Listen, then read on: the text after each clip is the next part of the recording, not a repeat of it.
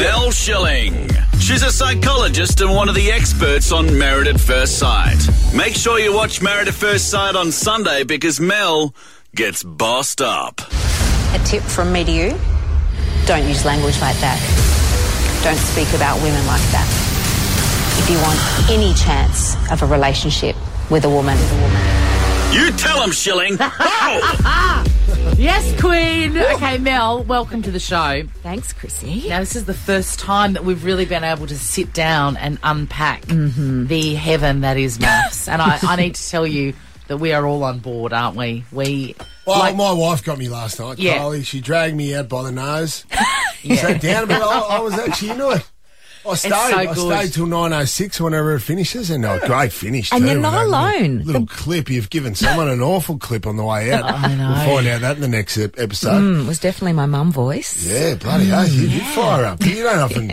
I've seen it a few times. You haven't fired up like that before, have you? You're going to see a bit of that this season. Yeah. There's so much I need to... First things first, how does it work, right? So you get... It's a television show, obviously, so it's cast, and then you get the cast, and then do you match them from the pool of people? No, we're actually heavily involved in the casting, or, we call it the matching process. And we're actually working behind the scenes for about 3 months before we even get to start filming. Right. Yeah. I think you've made some mistakes here. For example, and I'm biased because Heidi...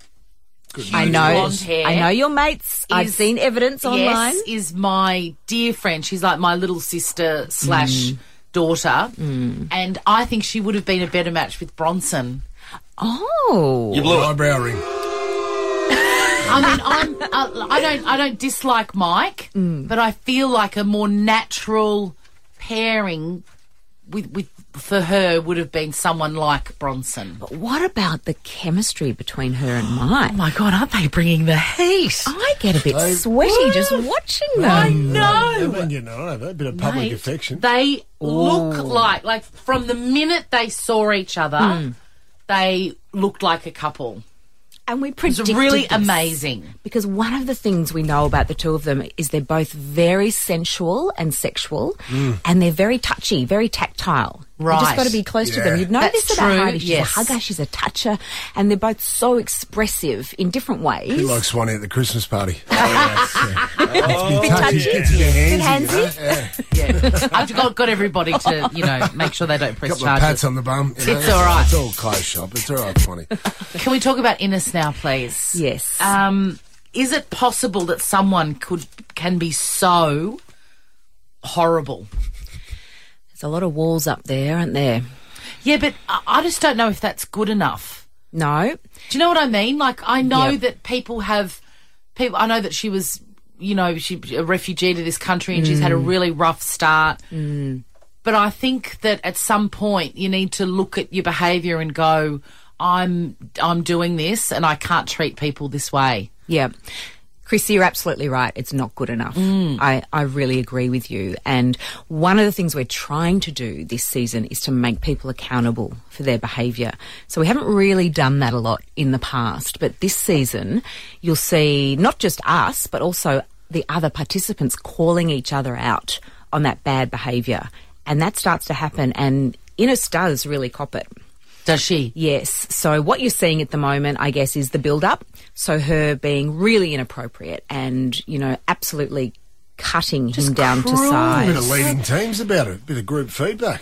There's a lot of group feedback. Yeah, they do our job for us, actually. That's interesting. It's incredible. How do they take that? I suppose they all accept it. They really do take it because it's from their peers. Yeah. And, the group this year is like another character in the drama itself. It's taken on a life of its own and there's no hiding. Yeah. I must say the dinner party last night, it was like Cluedo. Yeah. It was so great to watch. Yeah. Good news, Cam and Jules. Oh. Adorable. I just want to kiss his little face all over. I know. I know that you can't give away too much information, but please tell me that they're still in love and still a couple. Are there any couples that are still going strong? Absolutely. Yeah. That's good news. We've got love. We have love stories. Yes. Love stories, more than one. Can I ask one? The country boy, Mick. Yes. I like Mick. And Jessica. We're partnered up. Yeah. Mick's very much country boy, Jessica, city girl. Take us through the pairing up process. Why have you matched them two? You know, at first glance, they look like they're absolute polar opposites, don't they? With like the city girl, the country boy. But they're both, when you break all that stuff down, they're both really family-oriented people who want to start a family and settle down. That's a big part of their values.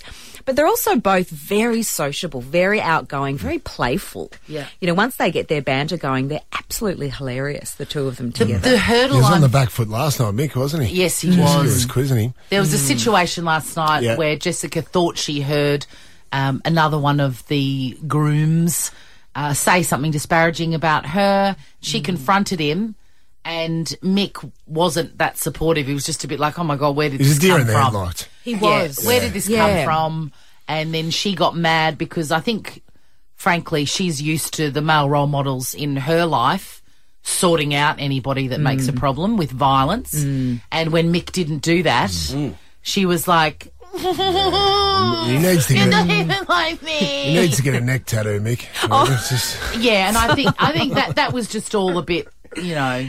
Yeah, a bit bizarre. Jess loves drama, and we're going to see a lot more of that from Jess. I felt like there was some chemistry between Jess and Heidi's Mike.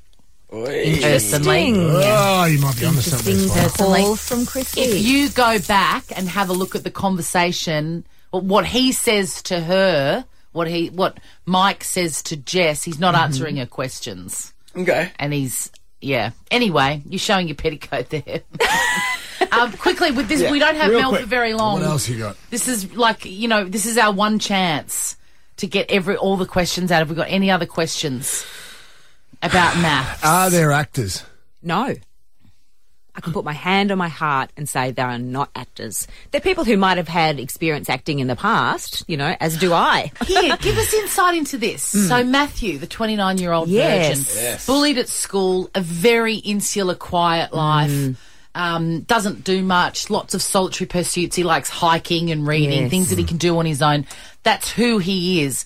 Why on earth would a person who spends his entire life trying to be invisible to avoid bullying and attention, all of a sudden tell everybody in Australia that he's a virgin, have sex on camera with someone for the first time, basically, and be on the biggest television show in the nation? How does that happen? I think Matt is one of the most surprising and interesting people I've ever seen in Six Experiments. Agreed. He looks at fear in the face and jumps in feet first. And yes, he's been through a lot of, some tough times in his life, but it's really strengthened him. And he's gotten to this point in his life where he's just made a decision that I'm not going to let fear run my life anymore.